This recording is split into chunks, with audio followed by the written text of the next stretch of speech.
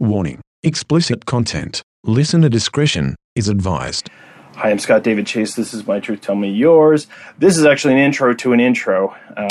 This is an intro to my conversation that I had with Aaron Perino from the Sheila Divine and Dear Leader a couple of weeks ago. I had never met Aaron prior to recording of this, and I actually didn't know how to pronounce his last name. I'd seen it in print for a long time and learned the proper pronunciation, which was Perino. But in the intro afterwards, I pronounced it Perino. So this is going before the intro. So I'm correcting myself. I had actually heard how his name was pronounced, but when I recorded the intro, it was right after the live show. My ears were ringing, my mind was on a million things, and I didn't think about what I was saying. So just wanted to put this out there so I was saying his name properly. So it's Aaron Perino. But yeah, thanks for listening. Hi, I'm Scott David Chase. This is My Truth, Tell Me Yours. I just got out of a very, very loud show, so I'm a little hoarse and I'm very deaf.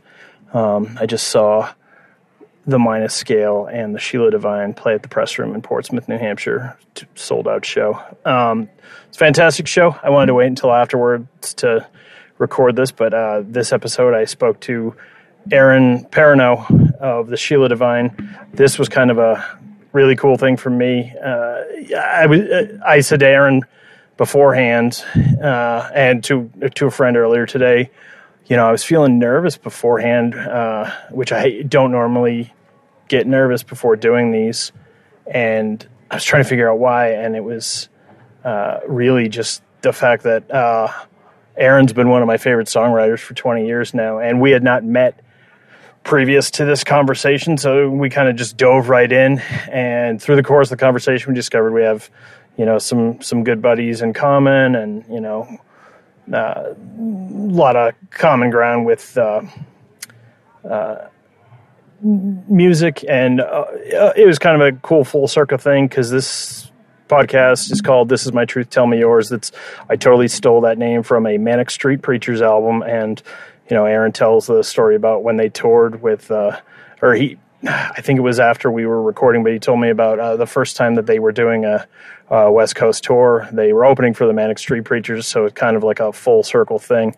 But yeah, this was a great conversation. Really enjoyed talking to Aaron. Had a fantastic time at the show. I'm seeing him again in September, and if you get the chance to see them this summer, this fall, this year, do it, because don't know if you'll be able to see them much longer after this year, after 2019, so definitely highly recommend it. I had seen them many times before, and it's another great show. And I really enjoyed talking to Aaron, so I hope you enjoy this conversation as well.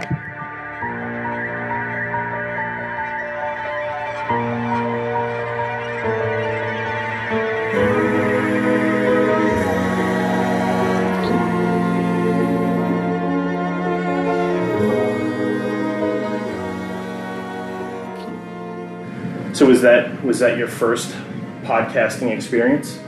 Have you done podcasts before? I've done podcasts, okay. yeah. Have you guys played with the Minus Scale before? He says we have. Yeah. I don't remember. Sure, well, I'm sure you've played with a whole slew of people. Yeah, no, I mean, it's just like, I'm sure at some time it was like right. a 4-band bill, and I was like getting like dinner or something. Sure.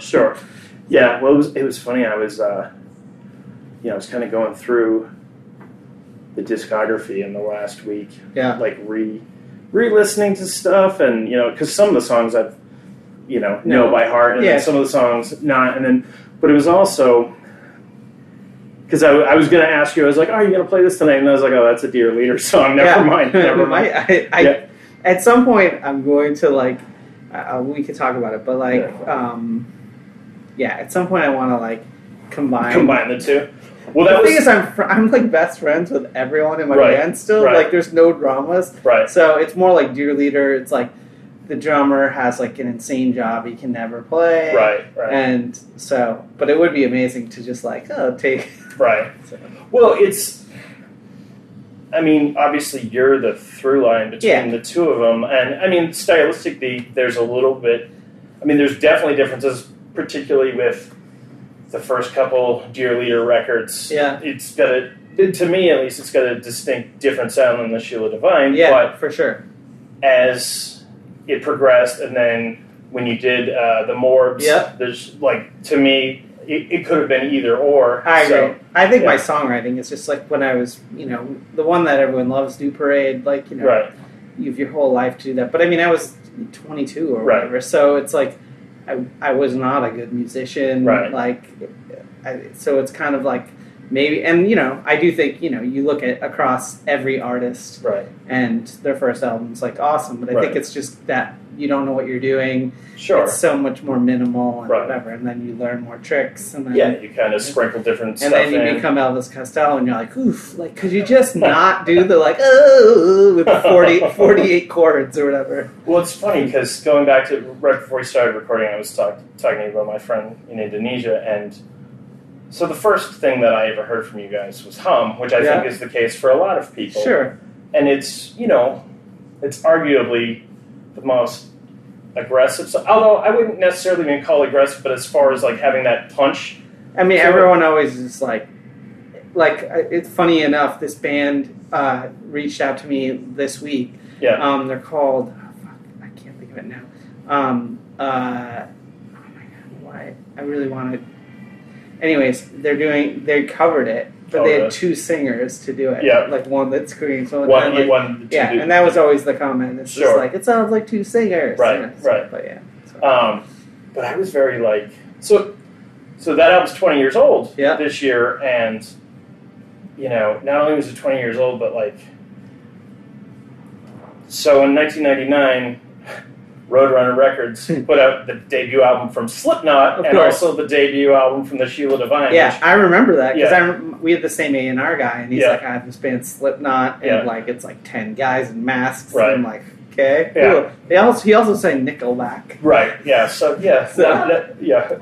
not everyone's, not everyone's completely, scot-free of blame, but it was one of those things, because I was a big metalhead at the time. Yeah. And, I had just heard that song, and my friend was playing it for me incessantly, and then, I saw the CD, and I was like, oh, cool, Roadrunner Records, because I was big into, like, Soulfly and Sepultura and all that, and I picked it, and then as soon as I opened it up, I was like, who are these three guys on the inside? Because I think all three of you are wearing glasses in the band photo.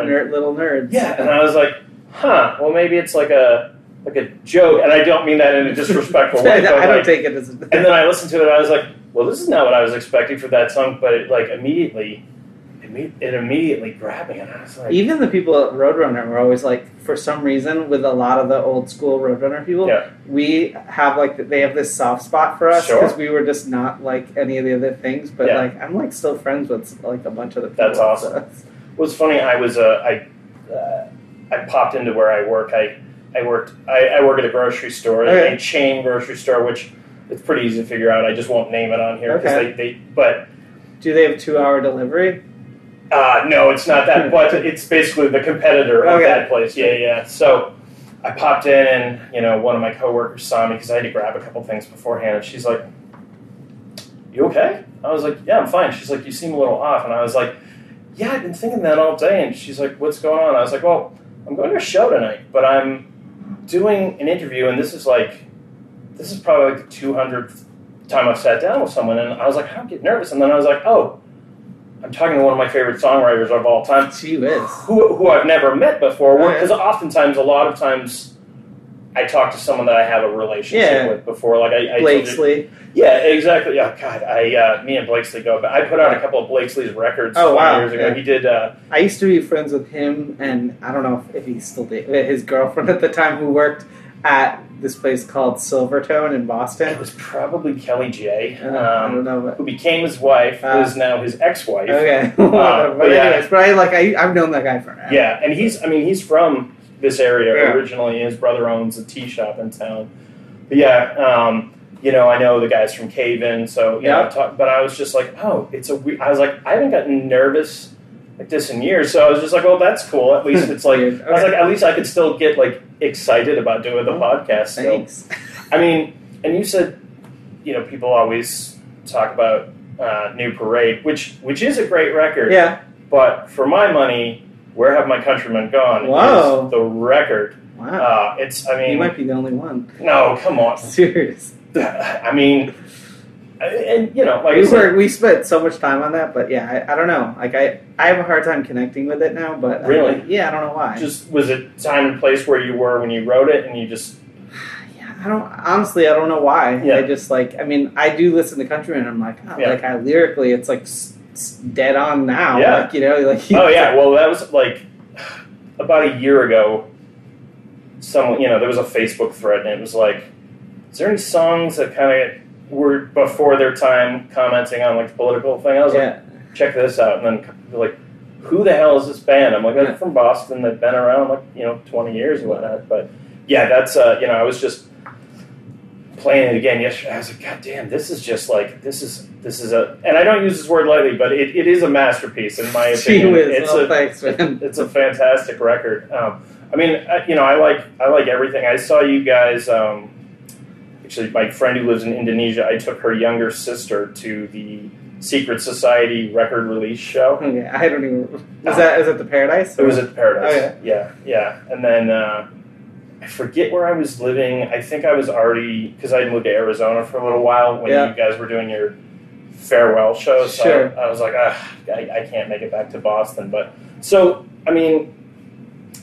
what was sort of what happened with ending that, starting Dear Leader?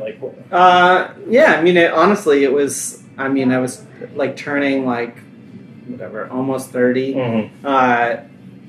Gonna have kids, figuring that, we went to China, and then we did this European tour, and then we went and did another tour. So everyone was super tired, and it just felt like the shows were getting less and less attended, and you're making less than working part-time at Starbucks, you know, and you're just kind of, which is, even now I'm still you're free. Right. But at the time I was there's got to be more than this. Sure. And and then we just were just we're gonna we want to end it, and but then then I was just well, I'm still gonna write songs. Right. The thing is I've never stopped. I'm releasing a record in September. It's my 11th. It's under which name? Sheila Divine. It's gonna be our last record though. Okay. But this time I'm pretty confident. Pretty confident. But I won't stop. But it's just it's kind of its 20-year anniversary. We're re-releasing New Parade on vinyl. Yeah.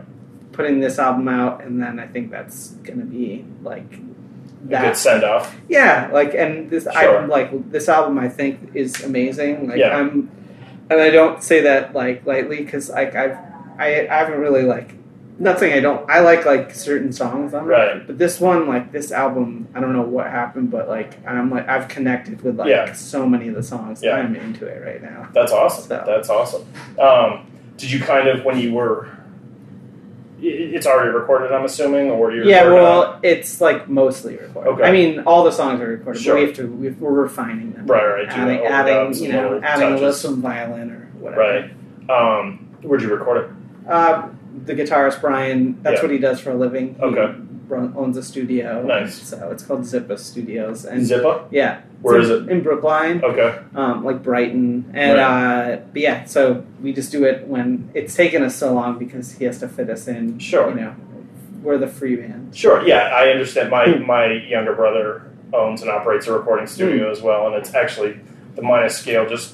Last week they just released two new songs. I sang on one. Yeah, they recorded it at his studio. Okay, yeah. So, but yeah, I get it because I've done some projects there, and it's we can definitely do it, but you're low man on the totem pole. We do Tuesday nights, but it's usually from 6:30 or 7, and Brian's not gonna where it's it's from 6 till 10. And yeah. Then we go out and have some dinner. Sure. Yeah. So. Well, that's, most of the people that I know who have been kind of music lifers that are, now, because you and I are pretty much the exact same age, at this point, they're still doing music, and they're either have a completely different job, or if they're involved in music, they're either, working in a studio, or, doing, my brother does a lot of live production sounds. So Yeah. There's not a whole lot of people other than, Bono and James Hetfield who are just doing music as their... I know. I mean, and it's like, and I try to, I want to do it at as high a level as I can. Sure. But there's limitations when you have two kids. So sure. You're just kind of like... How old are your kids? 10, or 9 and 12. Okay. So. Yeah. Yeah, so... Yeah. I mean... I'm sure once you have a family that, everything else kind of becomes second tier. Well, if you look at, sort of even the drop-off, when they're really young, you don't do anything. Sure. Now they're, they don't care. So, right. Now I'm, amping up. I'm, playing all these shows. And, nice. I really want to, I'm trying to, do it more now. Sure. So. Yeah, well, I was, I was looking at the shows coming up, and I was like, all right, well, there wasn't a bunch coming up for this, and I was wondering if it was, centered around the 20th anniversary of that record. Kind of that and the new record, sure. and basically our bassist being I'm retiring at the end of the year. Sure. Because you guys are both original members. Yep. You're the only two original members in the lineup right now? Yeah, Ryan's been with us since Countryman. Sure. Yeah. So it's pretty much... And Brian recorded all of our albums. Right. So everyone's, kind of been there, but right. yeah, but it's... So are you guys playing as a 3-piece or 4-piece? 4. Okay. Yeah. So Colin, the guitarist, who, when we broke up, he lives in LA. Okay. I just reconnected with him, and, I mean, he's got, he's the president of, something insane. He's, doing very well. Is he working in music or other... More in, digital entertainment type stuff, but he's killing it. And so... We've been talking about him flying in to play with us at some point. But, right on. Yeah, I'm going down to New York to record a podcast next month with. Do you know the band Old Man Gloom? No. They're so you familiar with Cave In and Isis? Yeah, of course. And yeah. So it's a super group. Yeah. I know. Yeah, but I'm recording with one of the guys from there. But his day job is he does audio on a television show. Okay. One of the cable TV shows. Okay.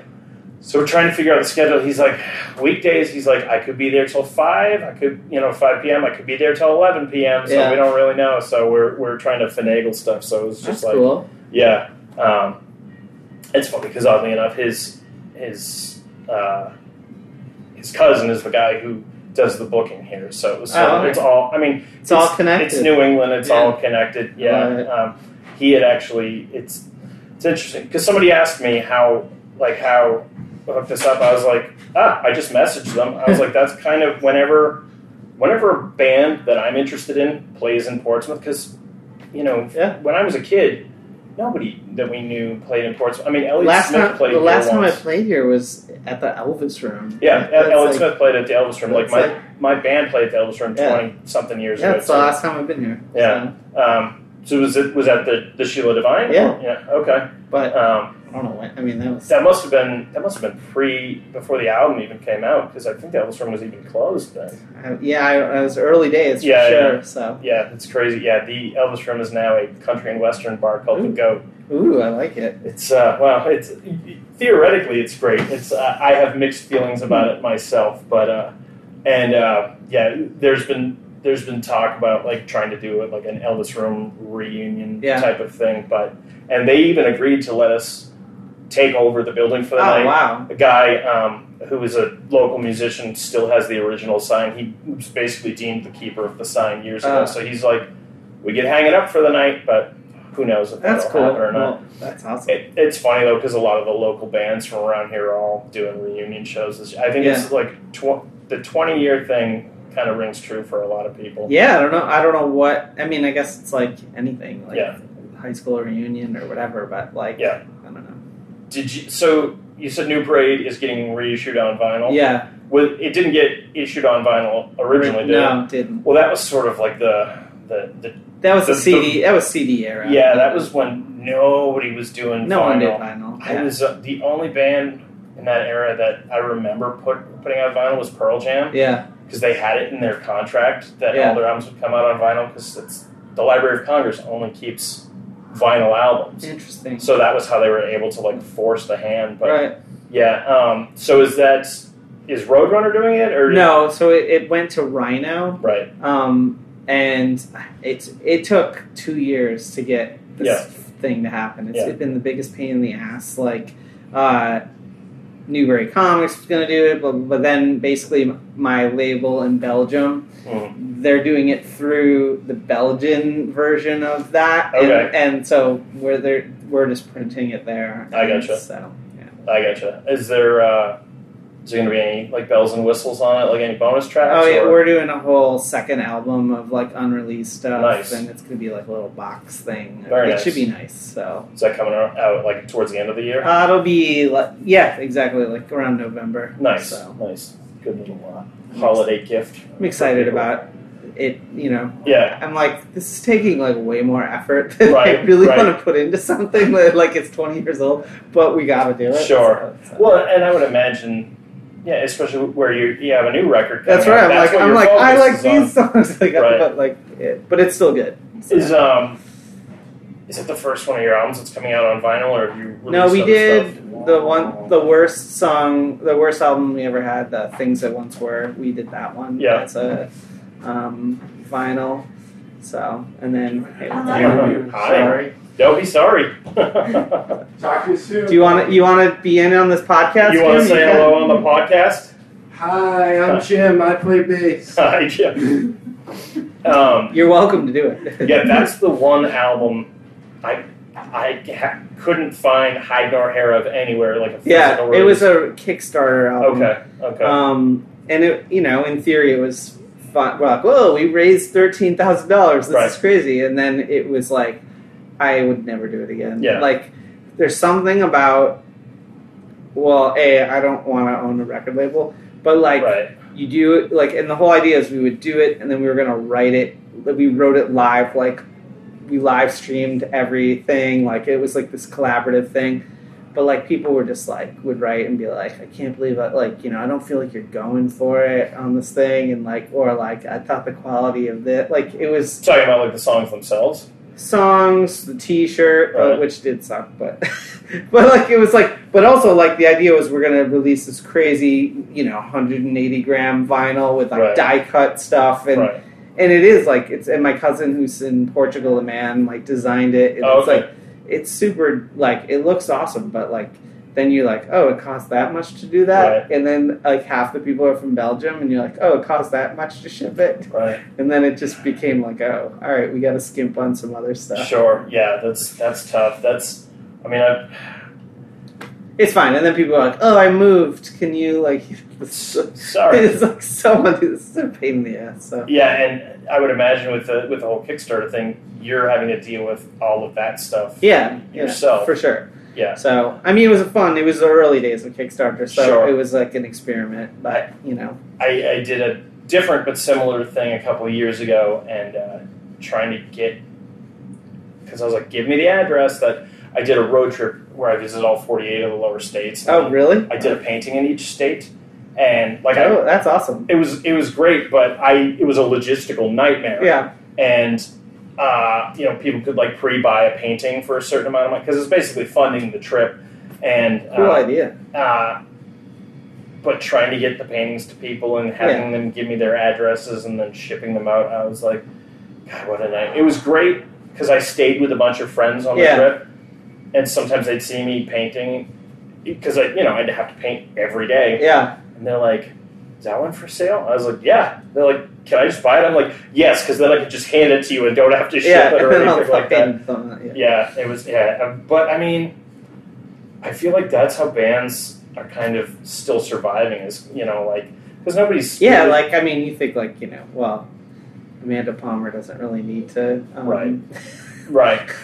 But, she has her, Patreon or whatever, and it's $7,000 a month or something. She's making or more than that. It's probably more than that. Right, and it's funny because I had that same conversation specifically about her with someone recently, and they're like, she doesn't deserve it. And I'm like, here's the thing, she deserves it because she's I was like, people are willing to do it, and people love what she does, and she goes for it. Sure, and she's kind of ruthless in that thing, and she takes so much shit, including I give it to her. But I mean, it's more like just. it's hate basically out of jealousy, but like for sure. But like, yeah, I mean, like, you know, when she like raised $1 million on Kickstarter, I was just like, you gotta be kidding me! But, like, kudos.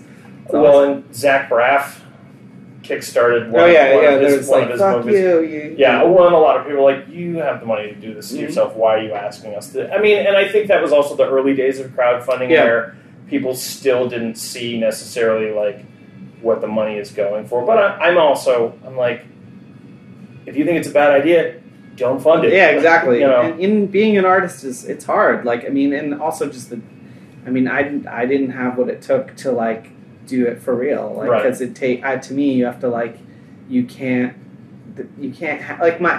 you know, I always use my cousin who's like, you know, killing it. Yeah. But like, what's he doing in the band? He's a singer. Okay. And writes the songs but I mean, his dedication to what he's doing, I mean, he's like, he'll go like, you know, months without seeing his kid. Sure. You know? Like, I don't know how he like. Sure. I mean, granted, now he's hit it to where like he can like, just take a plane and come see me. You know, it's like it's not an issue, but to get there, you know, it was like 10 years of just that's what he did. Well, and I mean, we hear the whole story of success stories. You don't but for every artist who's doing that, there's either artists who, you know, some people might say fail, or artists who, you know. To me, it's more the like where you can do it, but just it's like what you have to do it is like, you know, like, I mean, what made me quit is, well, a few things. Nate Albert, who is in the Boss Tones, who's like, you know, the president of whatever, but he had this conversation early with me that was just like, yeah, like I was like being handed my platinum album, and I was like, you know, the only thing I thought was, how come Green Day sold 3 million? And like basically like it was an unfillable void of like feeling like, and that's what made him like just be like, I'm gonna quit and do that. Right. And then the other thing was I played with the Wonder Stuff, if you remember that band. Yeah. Well, it was the singer of that band. It was at the Paradise with like the Delgados. It was like this cool like, but it was like he's like, you know, he's like 10 years older than me or whatever. He shows up in like this little van with like bandmates that are like 10 years younger than, and he's like, hey, can I get a glass of wine? And like, that'll be $10. And like, it just, I don't know, and like no one was there, and I was like, that's the future. Right. Like, that's like, not for me. I don't know. You know, when you're like playing to 50 people and you get like $300 or whatever, and then, you know, you get your hotel at the Holiday Inn Express before you stay in it. Like, you know, it gets pretty old when you're not like 21 and like, this is cool. Yeah. The 10th go around, you're like, I'm all set. Yeah. Yeah. That particular rock and roll lifestyle is definitely built for people in their 20s. That's why it's a young person's game. Sure. Because it's like, you know, I mean, if I could stay at like boutique hotels and, you know, get the tasting menu from the local chef, like, then I'd do it. Sure, yeah. Well, so the Minus Scale, who you're playing with tonight, I went out on the road with them for a while. I put out a couple of their records years and years and years ago, but, you know, I was like merch guy, driving the van, you know, and I mean, somebody asked me the other day, they're like, how many times have you seen them? I'm like, I don't know. I don't count that band because they're friends. I mean, they're a great band, but they're friends. It's a different category than going to see a band. But I was like, and they said, how come you don't go around with bands anymore? I was like, because I'm 43. Yeah, exactly. I'm just like, there's no money in it. Like, it's fun, but it's exhausting. You know? Yeah, now like when we do it, like I really appreciate it. Like when we go to Europe, like it's like the greatest. Like you know, I'm like I scope out like. I plan like what restaurants we're going to go to, what museums we're going to. It's like I'm on vacation, and then we play this amazing show. Yeah, and it's like I wish I could, you know. Two of my brothers live in Europe, and one of them is a musician, like a full-time musician, and he was just talking about. He's like, "Yeah, I'll never move back to the States." He's like, musicians are looked at differently in Europe. It's true. It's considered an honorable thing. Yeah, and there's also if you can get into the socialism system. Right. There's like, you know, I have like some of my best friends in Belgium, like they're just like, you know, I got a grant to do this thing and I made this film and went to like Japan and like it's like it's a whole different thing. Yeah. Funds and right. Yeah. But it's so interesting because if you talk to Joe Schmo on the street, you say, "Is music important in your life?" They're like, "Oh, absolutely." You're like, "So you'll pay $5 for Starbucks coffee, but you won't pay 99 cents." Yeah. Well, and I'm it's bad because I play music and I'm like sure. It's like I'm like, oh, I'll buy that T-shirt. Right. I don't want to own anything.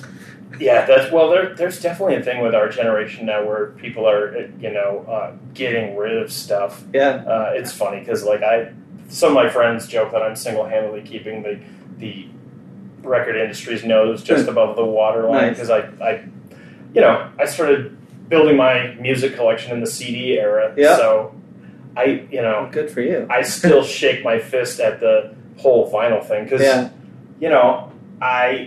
I joined the Columbia House Records and Tapes thing. Oh, I've done that when they were doing the vinyl clearance. So it's like you buy one CD for like $18.98, and you can buy as many records as you want for $1 each. So I just got this huge record collection in 1992, and then people are like, what is that? And then listen to it. Now you can. Well, I got rid of almost all of that way back when, and now everyone's putting out everything on vinyl. And it's expensive. Yeah.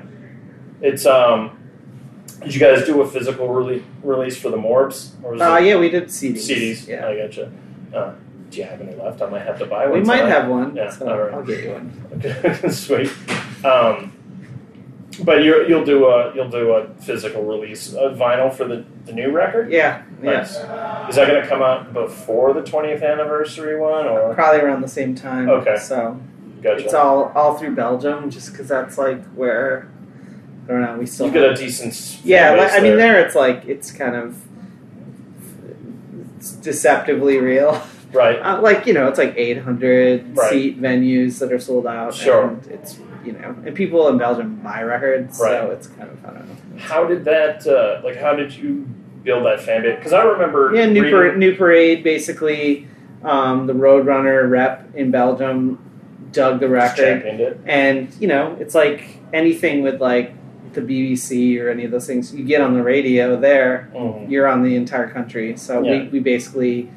He worked at radio. It we had 3 singles there, and then I don't know, for some reason Belgians don't forget Failure.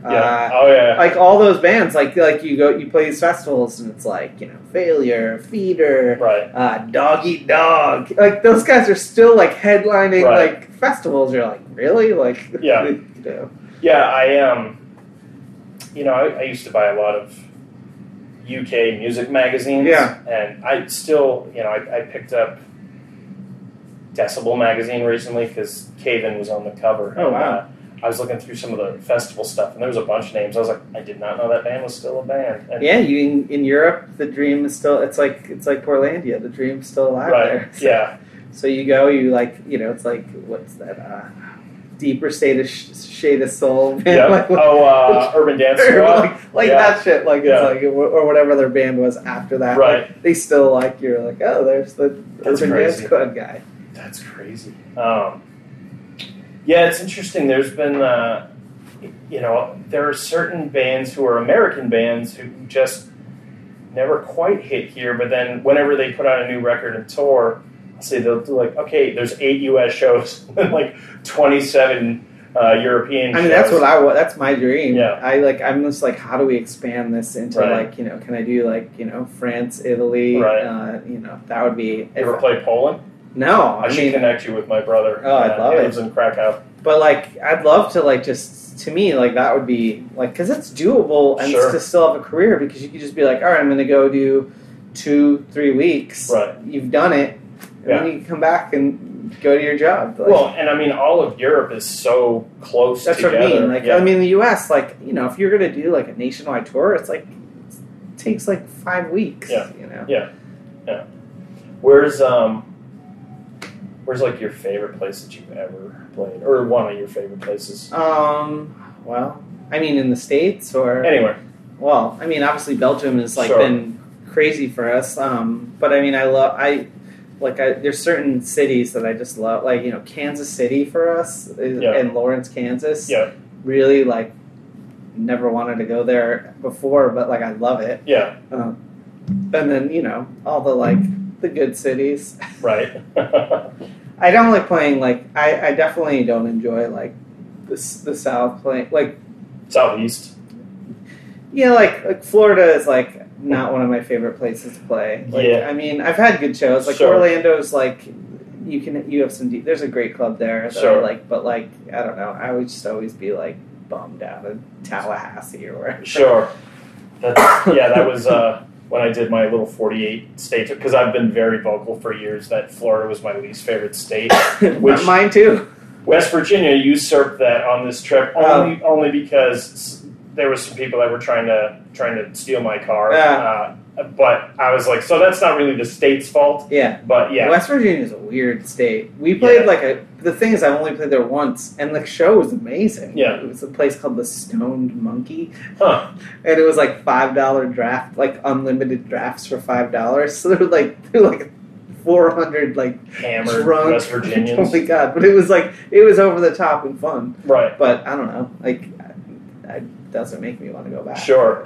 Yeah, it's a weird state because it's like the scenery. It's beautiful there. Yeah. But there's a weird deliverance-y thing. Yeah. There's definitely like an oppressive, like poor, angry undercurrent. But like Alabama, like we had good shows there, and it was kind of better than I thought it would be. I just don't know. Like there's just something about it. But I like all the like the Minnesotas and the Milwaukees. Right. Those are fun. Sure. Yeah. I mean, and then I love obviously like LA is like a fun place to play. Sure.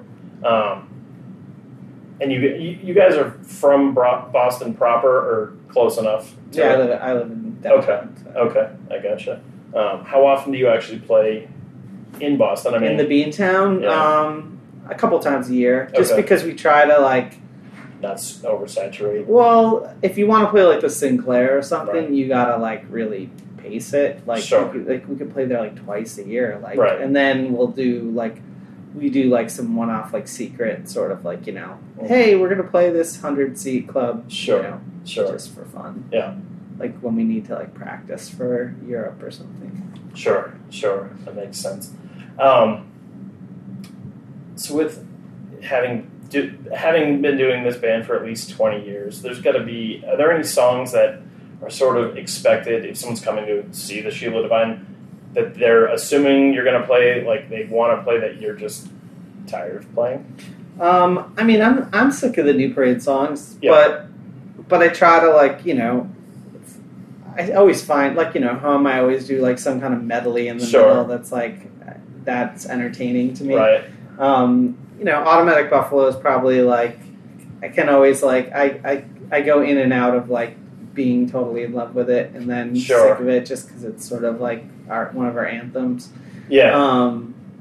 That song I always it's interesting because it opens the record, but I think all three times that I'd seen you guys before you ended with it. So I always associate it with sort of like summing up the evening almost. So it's weird like when I listen to that record now I'm like, oh, it's kicking it off, but it's really sort of like it's got a finality to it as well. It's interesting. And the new album's called Beginning of the End. And nice. It's like sort of but yeah, that one's good. We always play Criminal. I'm like Opportune Moment, like I'm on the outs with right now. I'm just like don't play it.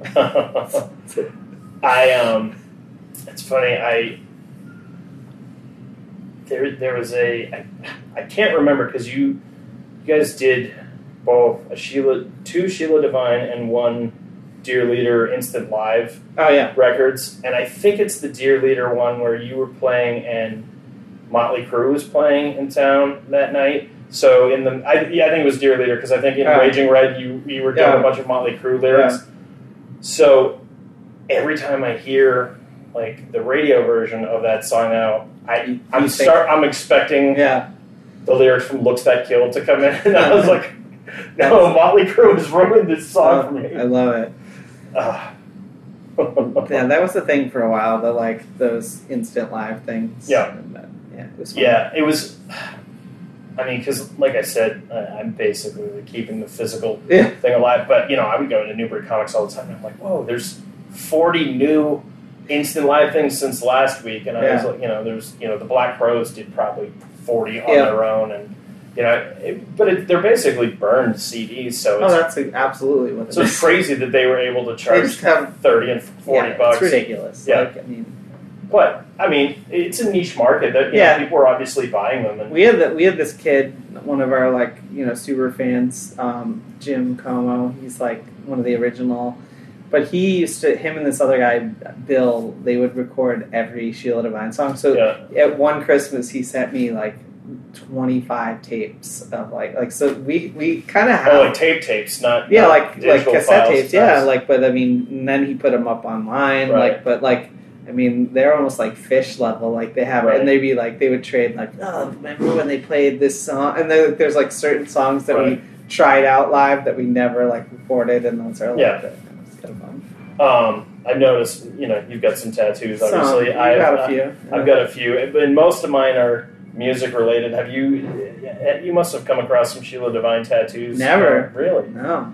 There's got to be something. Maybe, but I've never seen. Really? It. Yeah. That actually surprises me. Yeah. It's funny because most of the music ones that I have are lyric based. And, there was a long time where I was close. Well, there was the old Automatic Buffalo was on the on deck circle for tattoos for a while. Damn. And then it was one of those things that I was like, well, I really gotta, if I'm gonna get a lyric from Sheila Divine, it's got to be something from Countrymen. I still haven't figured out which one to do it yet, but it's gonna happen at some point.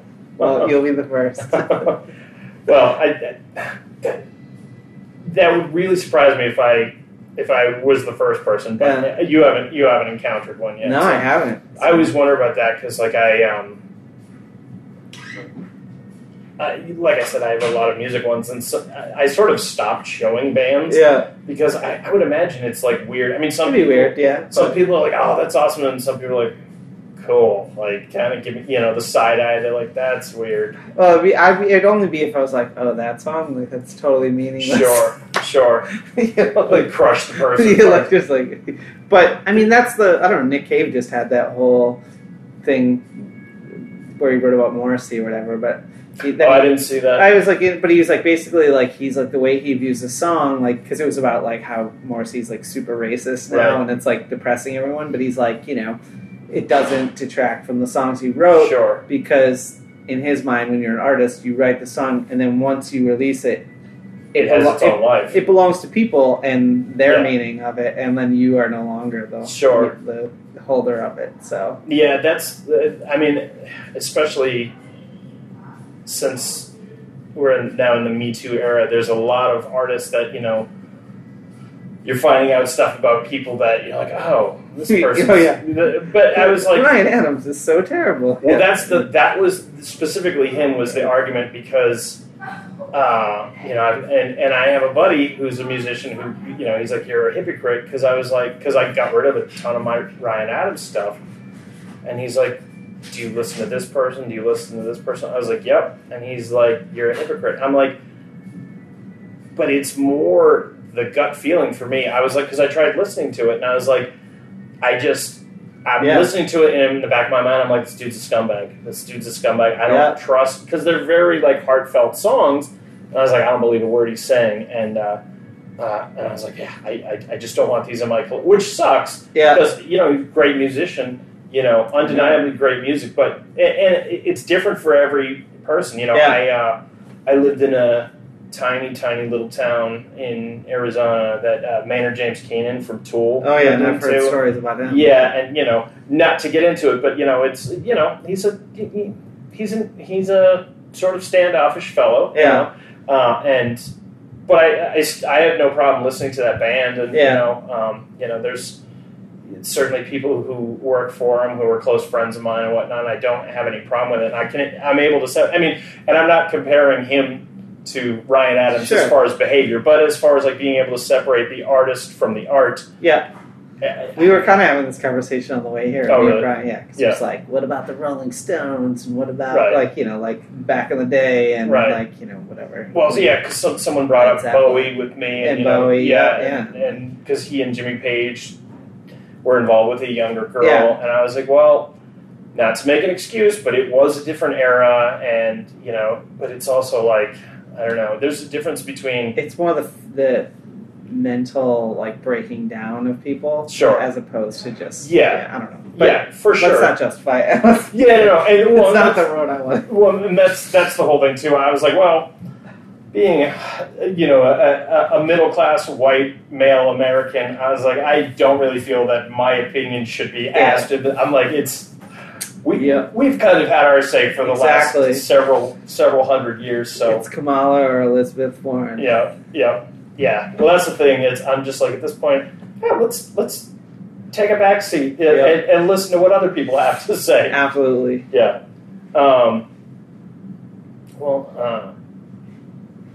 So there wasn't. I mean, now there's a crossover between the Sheila Divine and Dear. Well, when's the last Dear Leader record that you put out? Was it Stay Epic? Was that the last Stay one? Epic, yeah. Okay. Which I still love that record. I still connect it. No one heard it, but I listened to it this morning. But I hadn't. I bought it years ago and I hadn't listened to it in probably 2 or 3 years. And I was like, I don't know this one as well. Let me put this on. And I was like, how come I haven't listened to this more? It's a great record. I love that record. I don't know. Coldry really nailed it on that one. I thought. So it's kind of got some dangerous mixes. That one I was I moved to Belgium for a while and then came back. And it was bad. And that's sort of that one. So, but it's all. Then we just kind of were like, all right, what are we going to do? No one cared about that record. Right. So then we stopped playing, and then I was like, I'm going to do Sheila Divine now. And then that's how that started back up. I gotcha. So, but I kind of like the idea of just bouncing in and out of a few projects, and I think I'll probably write a solo record next just for fun. You've played solo shows before. I do it all the time, and I love it. It's really rewarding. No one comes to it, so but I love it because it's a different thing. It's all about the voice, right? And I also love that I can literally I don't want to play that. I can just on the fly go. Just I don't show up with a set. I just play. See what you feel like playing. It's amazing. Yeah, I saw. I think it was on the Dear Leader Facebook page, and I'd seen that you. I saw a show pass that you had played with my buddy Evan Kenny. So I was just like, okay. Your buddy's he's one of my besties. Yeah, he's. It's funny. Speaking of band tattoos, let me. So I got a red yellow tattoo right there. Damn. Yeah, I got that before any of them in red yellow got it. Yeah, it was. They were. Still to this day, whenever anyone you want to take a picture of it, I got it. Awesome. Still to this day, whenever anyone asks me, because they know I've seen a lot of live shows, they're like, "What's the best live band you've ever seen?" I was like, "Red Yellow," and no hesitation. They're like, "Who the hell is that?" I'm like, "The greatest live band I've ever seen." Me and Evan have been talking about starting a band together, Nice. for 5 years Nice. now, and we just we don't know. It could be a country band, or it could be Suicide. Sure, that's kind of or it could be both. Yeah, I mean, he to me is one of my favorite frontmen because he just goes for it, and I love that whatever he does, it's the Evan vibe. Sure, it's so good. Yeah, so. He I put on a couple shows. I did a show at my brother's recording studio for my 39th birthday, and then I did one for my 40th birthday. So they played the 40th one, but I had also done one for my 30th birthday. So Red Yellow had played that one, and Adam and Steve from Cave In had played that, and the Minus Scale too. So it was just one of those things. So I was like, well, it's 40th. Will you and Jesse bring your new band and play? He's like, of course. Yeah. But yeah, it's fantastic. And now he's got his new band, Labor Hex. I haven't heard him yet. It's like Fugazi. Really? Yeah. Is he playing guitar in it too? No, it's just him doing this. Right. Which I get because that's sort of the thing. But I mean, I I feel he's such a fantastic. I mean, he's a minimalist guitar player, but there's like this furious energy to his guitar playing that I just love. But oh man, that would be fantastic. But we've been doing this acoustic night. Like it was like once a month ever at the Plow and Stars, and it's just like me and him, and no one would come, but we would just like play. Like it was really fun. Oh, that's awesome. So. Yeah, I've been to a couple little like acoustic things. Actually, 27 did because they played the Caleb Schofield benefits out in LA. So they did a warm up gig at the Plow and Stars, and there was, I think, 6 of us there. And I had a friend who lives in Boston who wasn't familiar with them, and because she was always giving me a hard time, she's like, "I see that you were in Boston tonight. How come you didn't let me know?" And I was like, "Well, I'm usually going there for a show, and you don't like the type of music I like." She's like, "Just let me know." So I was like, "Hey, I'm going to be in Boston tomorrow night, or Cambridge specifically. Do you want to meet me?" She's like, "Where?" So I gave her the address. She came. We had a couple drinks, and then they were playing. And I love 27. Maria Christopher's got such an amazing voice. And, but there's like 6 people playing, and she's like, "There's nobody here." And I was like, "Yeah, but next week they're going to be playing for like 8,000 people in Los Angeles." I was like, and they were playing the same set, so it's just, I don't know, like, it's something about the venue, because then I'll like, if I play at Sinclair, it sells out, but then I play for free, but it's on a Monday, and no one comes. Sure. But and I would imagine anyone who is going to go see the Sheila Divine or Dear Leader like knows your name, like. Yeah, and I posted on the Sheila Divine, but it doesn't really matter. I don't really care. Like it's to me, it's more like just getting out and doing it. Yeah, and it's like I try out new material or like covers or whatever. Right. So it's like kind of, I don't know. To me, it's more like working through my stuff. Right. So. Right on.